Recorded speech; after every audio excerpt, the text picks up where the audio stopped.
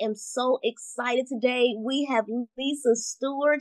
She's with us. Her and I have communicated back and forth for quite a while, and I'm so excited that she's here because she has an area of expertise as it relates to interacting with students who learn slightly different. And she will tell us all about that. And I'm so very excited that she's here. Lisa, thank you so much for being here. How are you? I am great. Thank you for having me. So how are students within special education in their high schools, how are they prepared for college? As you know, I'm a special education advocate. So I advocate for kids from kindergarten to 12th grade that have special needs.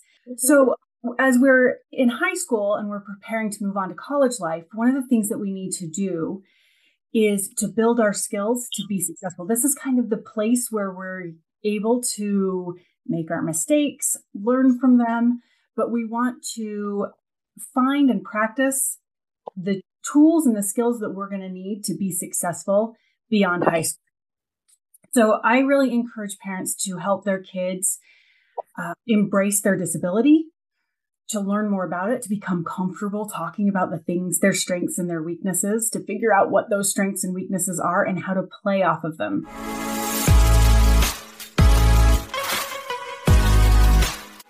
Pointers for Parents podcast. Short Cast Club.